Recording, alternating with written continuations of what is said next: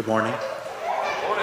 My name is James. I'm going to be reading the scripture passage in French. Le passage ce matin vient de Luc, le chapitre 24, versets 1 jusqu'à 12. Le dimanche matin, de très bonne heure, les femmes se rendirent au tombeau en portant les œufs aromatiques qu'elles avaient préparés. Elles découvrirent que la pierre fermant l'entrée du sépulcre avait été roulée à quelque distance de l'ouverture. Elles pénétraient à l'intérieur mais ne trouvaient pas le corps du Seigneur Jésus. Pendant qu'elles en étaient encore à se demander ce que cela signifie, deux personnages vêtus d'habits étincelants s'éteignirent tout à coup devant elles. Elles étaient toutes effrayées et baisaient les yeux vers le sol. Ils leur dirent alors: « Pourquoi cherchez-vous parmi les morts celui qui est vivant? Il n'est plus ici, mais il est ressuscité. Rappelez-vous ce qu'il vous disait quand il était encore en Galilée. Il faut que le Fils de l'homme soit livré entre les mains des pécheurs, qu'il soit crucifié et qu'il ressuscite le troisième jour. » Elle se souvient alors des paroles de Jésus. Elles revinrent du tombeau et allaient tout raconter aux anges, ainsi qu'à tous les autres disciples. C'était Marie de Magdala, Jean, Marie, le mère de Jacques. Quelques autres femmes qui étaient avec elle portèrent aussi la nouvelle aux apôtres. Mais ceux-ci trouvèrent leurs propos absurdes et n'y ajoutèrent pas foi. Pierre, cependant, partit et courut au tombeau. En se penchant, il ne vit que des linges funérailles.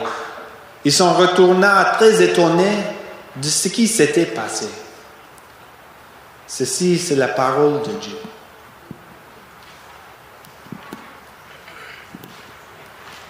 Good morning, my name is Marlene. I'm going to read the scripture passage in Spanish. Lucas 24, del 1 al 12. El primer día de la semana, muy de mañana, vinieron al sepulcro trayendo las especies aromáticas que habían preparado, y algunas otras mujeres con ellas, y hallaron la piedra removida del sepulcro, y entrando no hallaron el cuerpo del Señor Jesús. Aconteció que estando ellas perplejas por esto, he aquí se pararon junto a ellas dos hombres con vestiduras resplandecientes. Y como tuvieron temor y bajaron el rostro a tierra, les dijeron: ¿Por qué buscáis entre los muertos al que vive? No está aquí, sino que ha resucitado. Acordaos de lo que os hablo cuando estaba en Galilea, diciendo: es necesario que el Hijo del Hombre sea entregado en manos de los hombres pecadores, y que sea crucificado y resucite al tercer día. Entonces ellas se acordaron de sus palabras, y volviendo al sepulcro, dieron nuevas de todas estas cosas a los 11 y a todos los demás. Eran María Magdalena y Juana y María, madre de Jacobo, y las demás con ellas, quienes dijeron estas cosas a los apóstoles. Mas a ellos les parecían locuras las palabras de ellas, y no las creían. Pero levantándose Pedro, corrió al sepulcro, y cuando miró dentro, vio los lienzos solos, y se fue a casa maravillándose de todo lo que había sucedido. Esta es la palabra del Señor.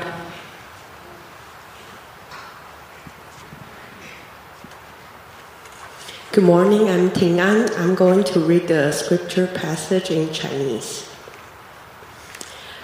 周日黎明时分，几位妇女带着预备好的香料来到坟前，发现墓口的大石头已经滚到旁边，便进去，却没有看见主耶稣的遗体。正在猜疑之间，突然有2个衣服发光的人站在旁边，他们吓得匍匐在地。那2个人对他们说：“你们为什么在死人中找活人呢？他不在这里，已经复活了。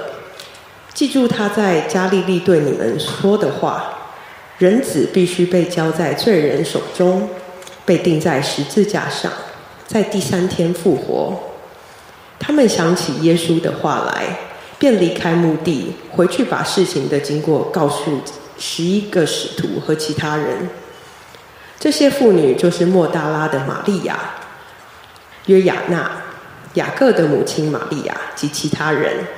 大家听了都不相信，认为是无稽之谈。彼得却起身跑到墓地，屈身往墓里张望，只见细麻布在那里，他便离开了，对发生的事大惑不解。这是上帝的话语。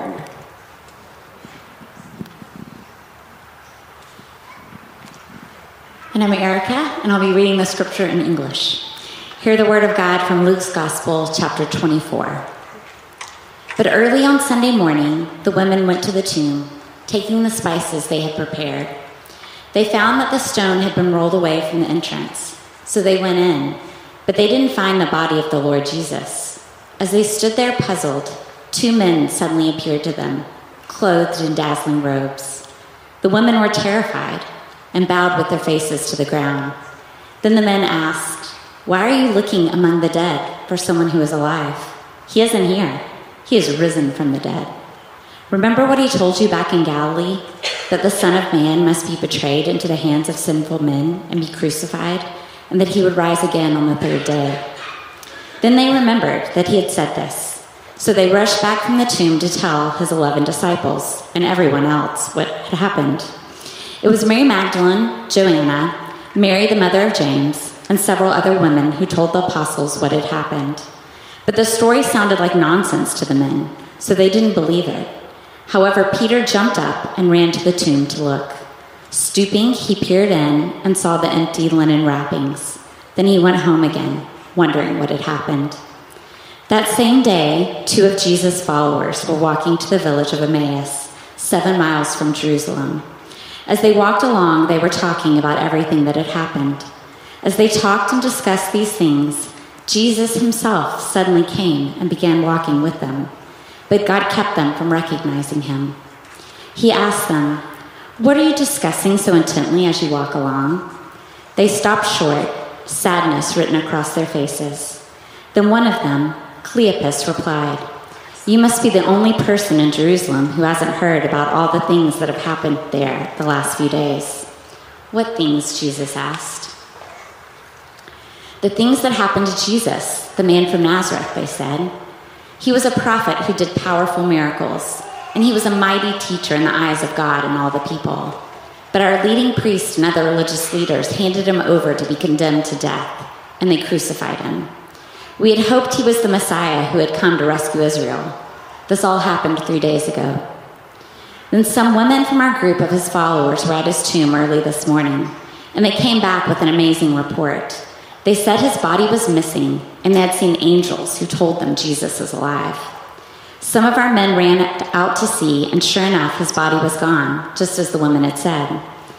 Then Jesus said to them, "You foolish people, you find it so hard to believe all that the prophets wrote in the scriptures. Wasn't it clearly predicted that the Messiah would have to suffer all these things before entering his glory?" Then Jesus took them through the writings of Moses and all the prophets, explaining from all the scriptures the things concerning himself. By this time, they were nearing Emmaus and the end of their journey. Jesus acted as if he were going on, but they begged him, "Stay the night with us, since it's getting late." So he went home with them. As they sat down to eat, he took the bread and blessed it. Then he broke it and gave it to them. Suddenly their eyes were opened, and they recognized him. And at that moment, he disappeared. They said to each other, "Didn't our hearts burn within us as he talked with us on the road and explained the scriptures to us?" And within the hour, they were on their way back to Jerusalem. There they found the 11 disciples and the others who had gathered with them, who said, the Lord has really risen. He appeared to Peter. Then the two from Emmaus told their story of how Jesus had appeared to them as they were walking along the road, and how they had recognized him as he was breaking the bread. This is the word of the Lord.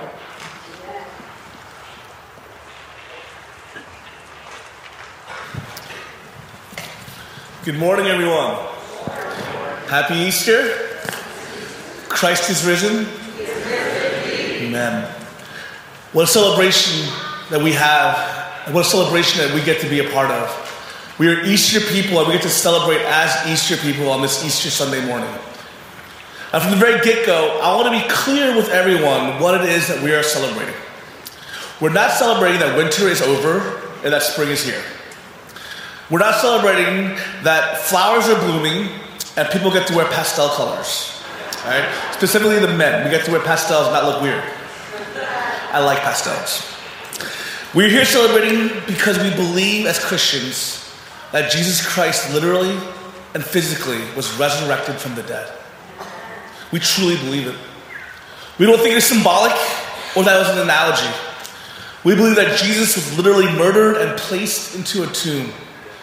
We believe that he was resurrected on Sunday.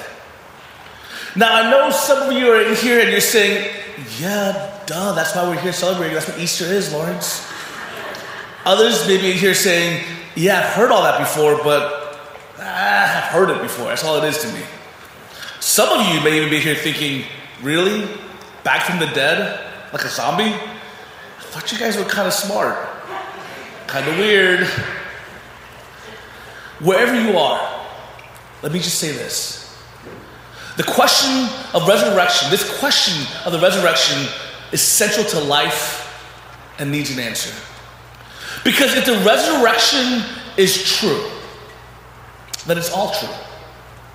All of Christ and his teaching.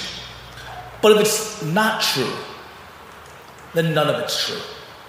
If Christ literally was raised from the grave, then we have all the reason in the world to have hope and to live a transformed life. But if he did not rise from the grave, then the Bible says itself that we should be most to be pitied. See, the question of the resurrection is an important one. You might not realize it, but significance is eternal. Is it true? So this morning, may you come face to face with the resurrection in a real and powerful way. I don't know what it is, probably my age more than anything else, but lately I've been talking to a lot of people who are going through what I call their midlife crises. I'm not saying I'm going through it. No, I'm too young for that. But there's a lot of people who I've been talking to in counseling, and they've come to this kind of point in their life where they stop and think, wait a minute, I will die one day. I think when you're in your early 20s or in your 20s, you kind of think you're still your teenager, you kind of feel like you're immortal. I mean, you realize death is inevitable, but you feel immortal. Then you kind of maybe hit your 30s, and sometimes you're like, I'm just busy surviving with little kids. That's right. But then sometimes your kids get a little older and you start realizing, oh, wait a minute. They're getting older, that means I'm getting older. Right? Am I right? You guys hear what I'm saying? I'll be honest, this is kind of where I found myself.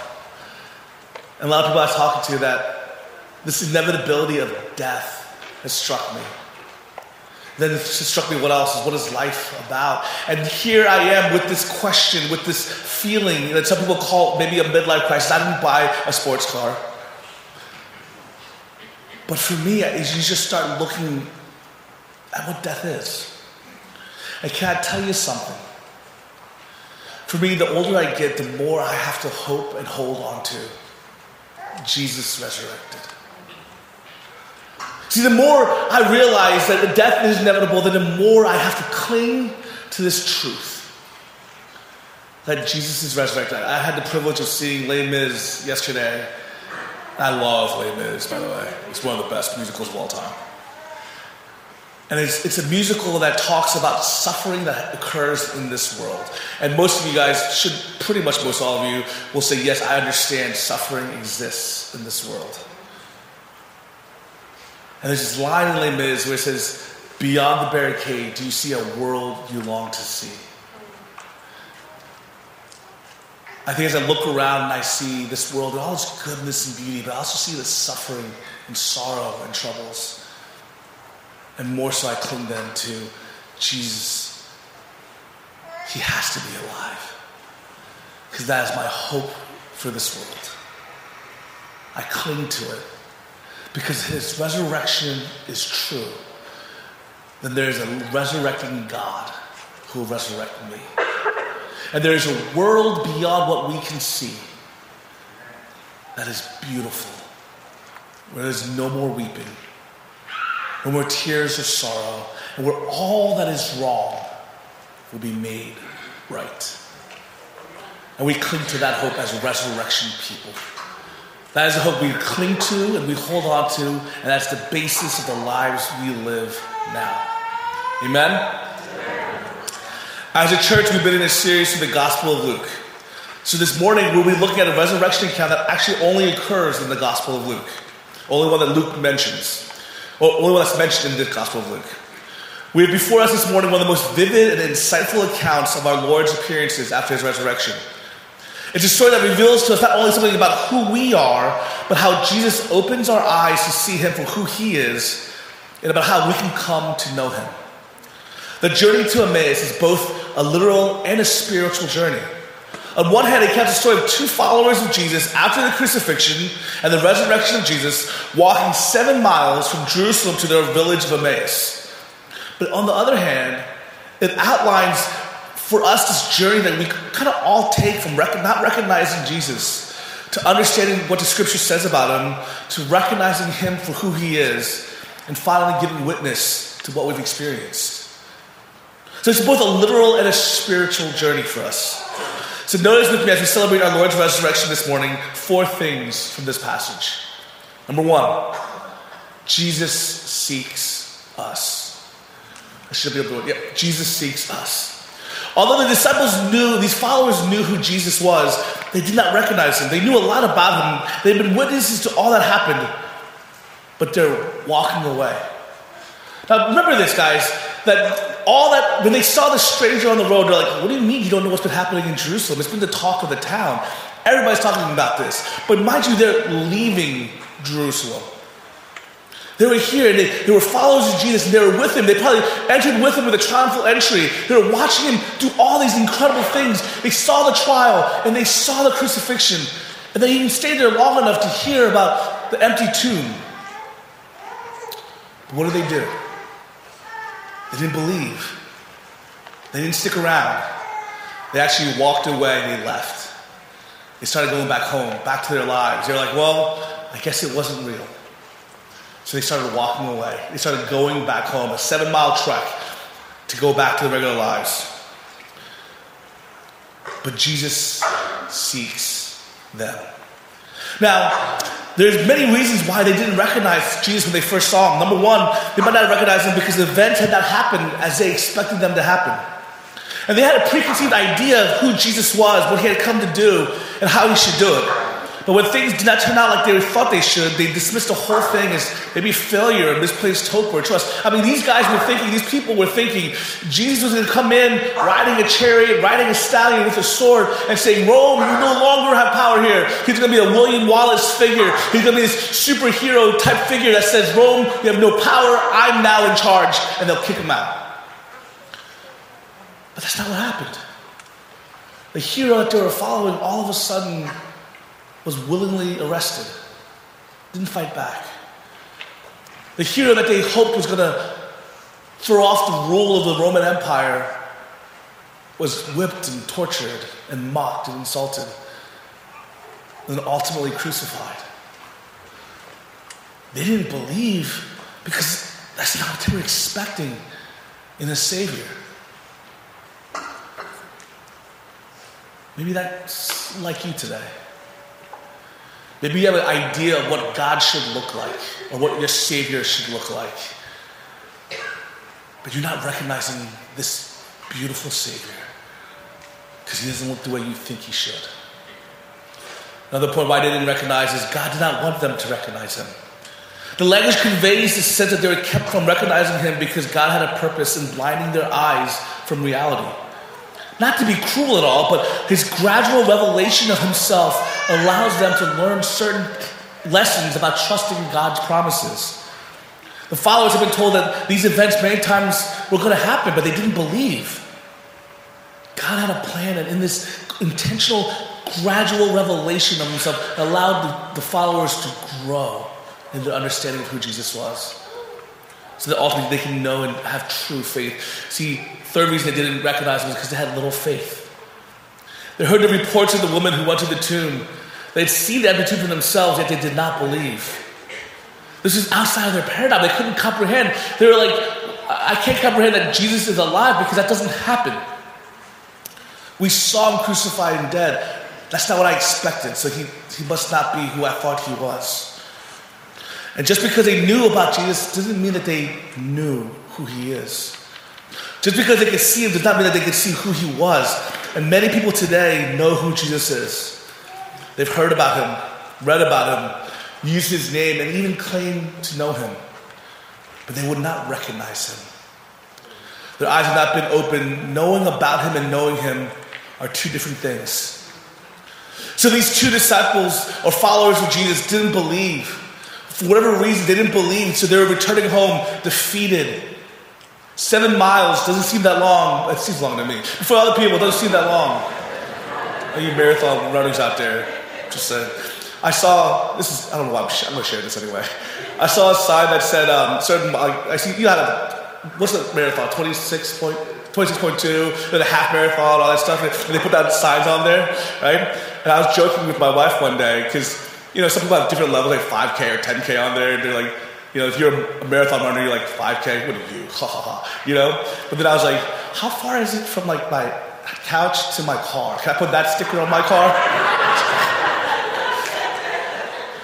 7 miles doesn't seem long, but it's symbolic.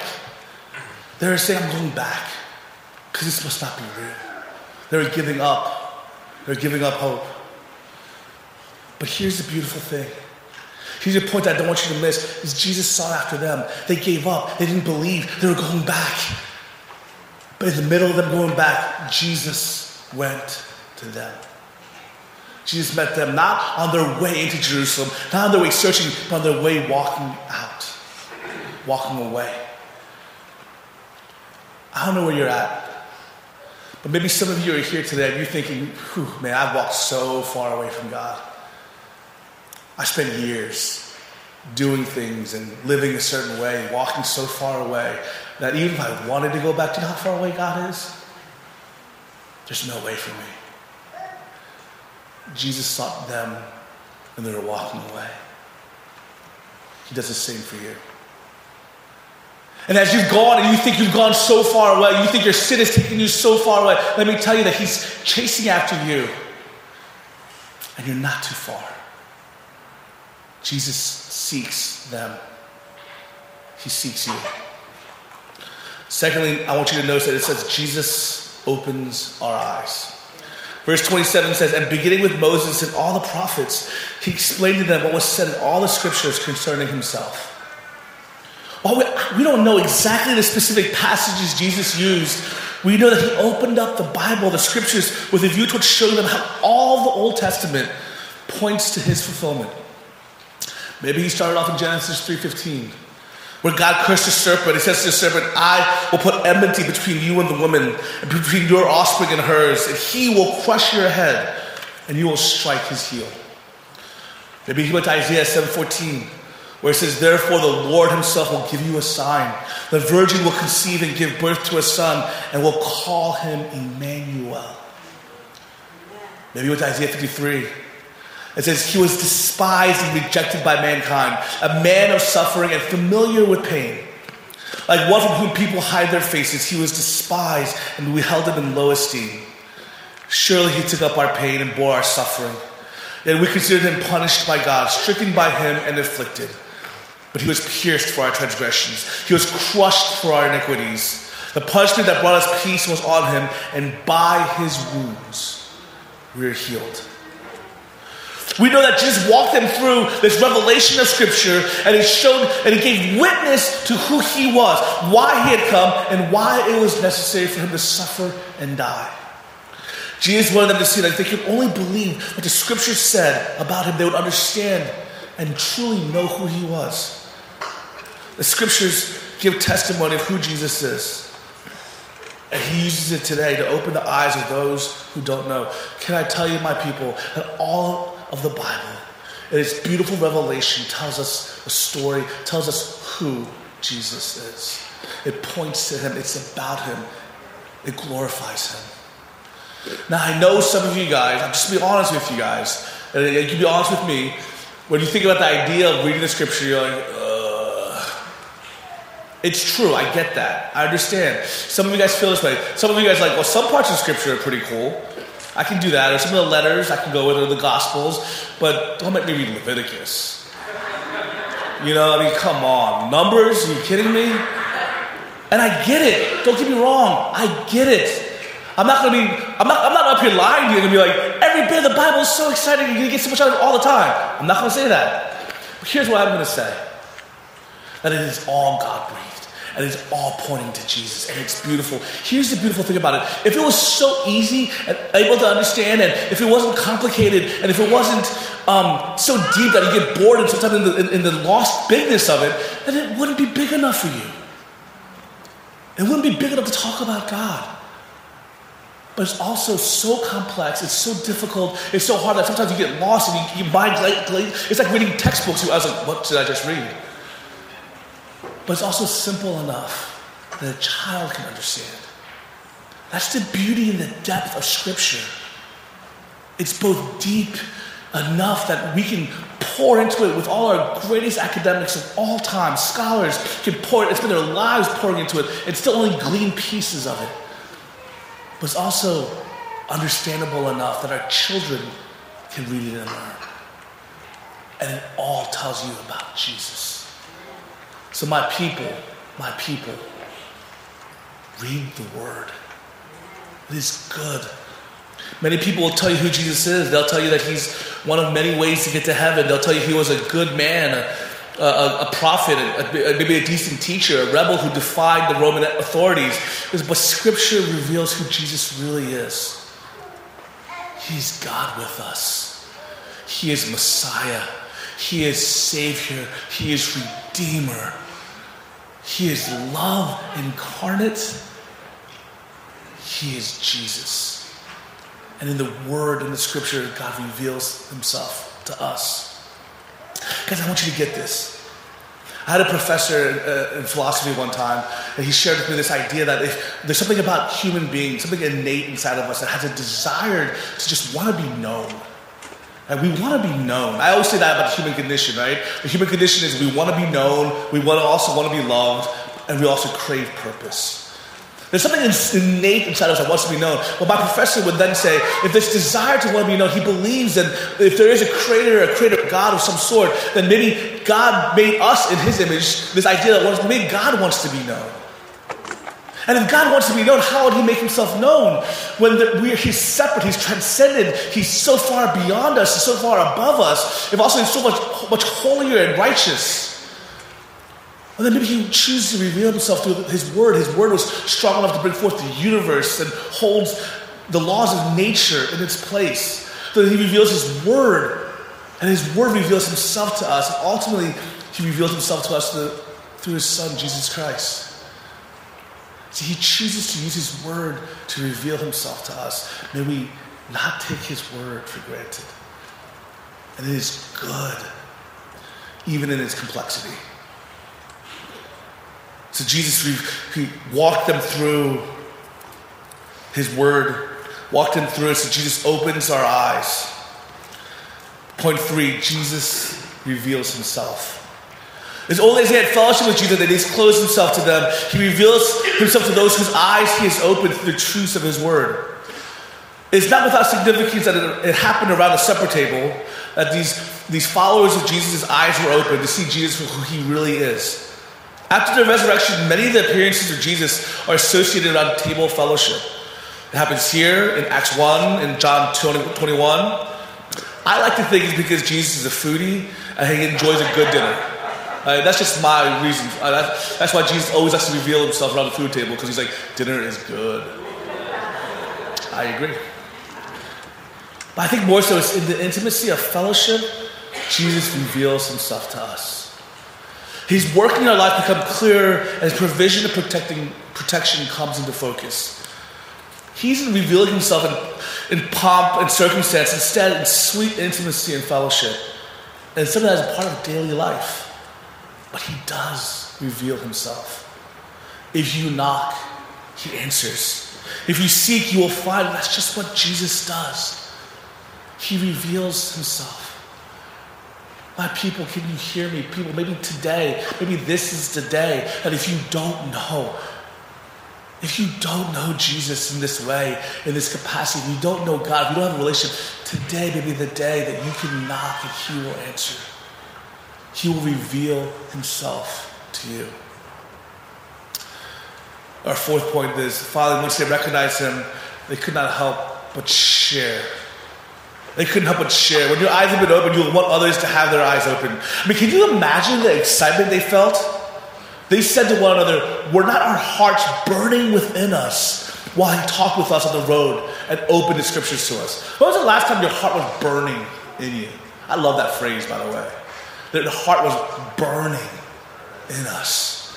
Their encounter with Jesus had been emotional. It stirred them on the inside. It moved them, their very hearts. And once it moved them, they could not help but share.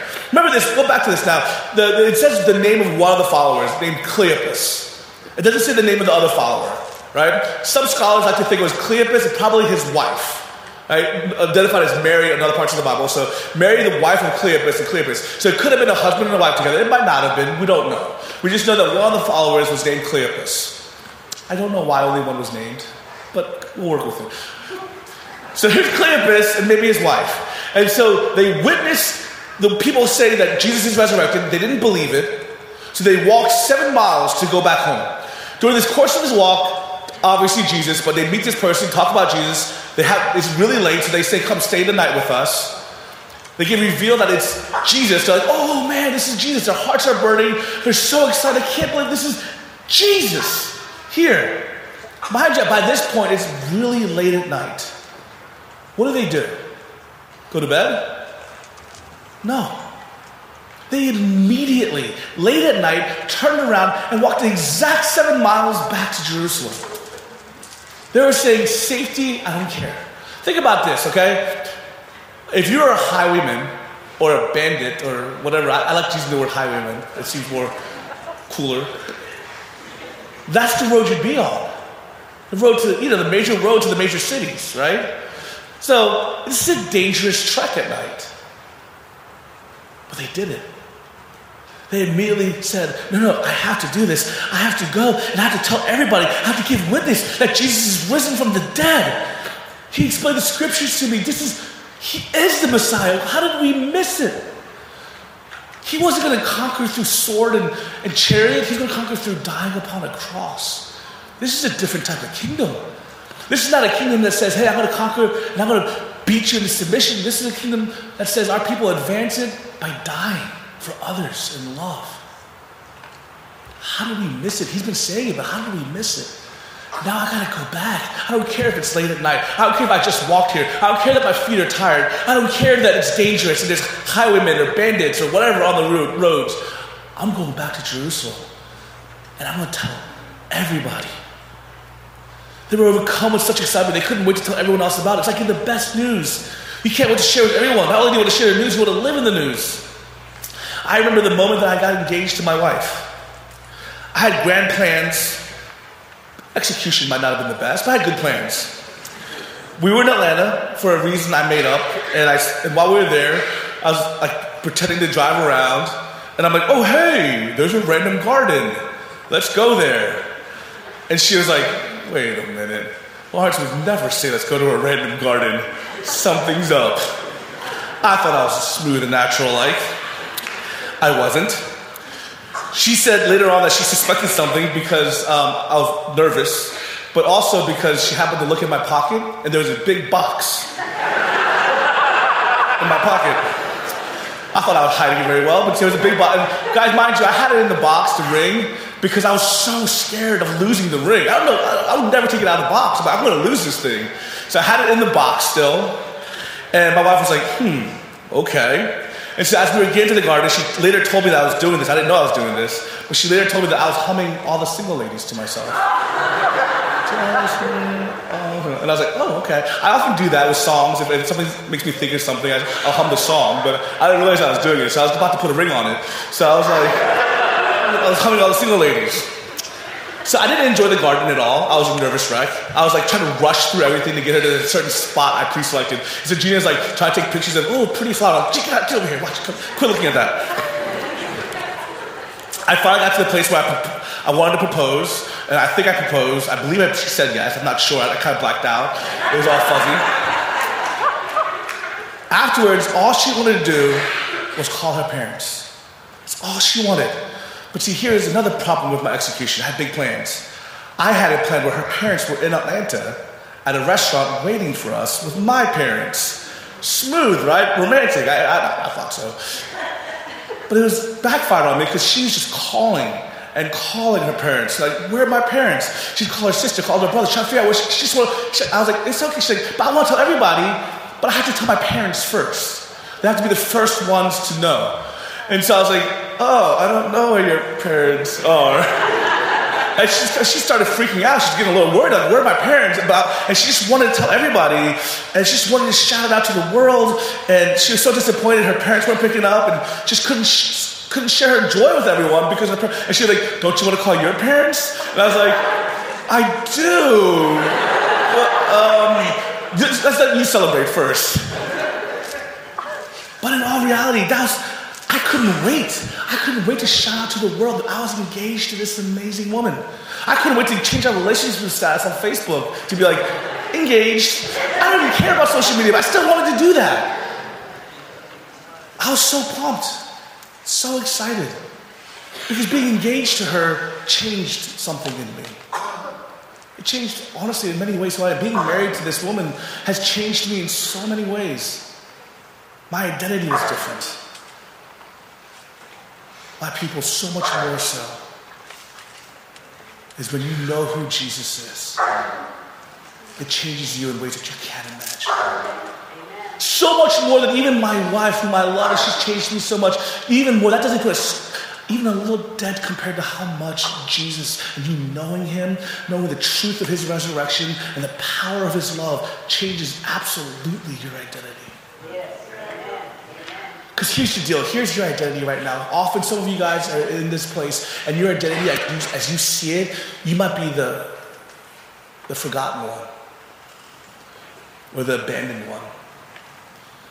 You might be the broken one, the hurt one. Some of you guys have good identities found maybe in the world, though. You might be the successful one, the rich one, the smart one, the talented one. Those are fleeting, isn't it? Maybe you're the pretty one. Maybe you have found your identity in being the popular one. And you find your identity and you find a way to define yourself in all these things. Some of them last a little longer, some of them not as long, some of them superficial, some of them identities that are put upon you and told upon you and forced upon you. Some of you try to make up for yourself. But they're fleeting. Or they're dependent upon your effort or your work. Or they're dependent upon somebody else's treatment of you or thoughts of you.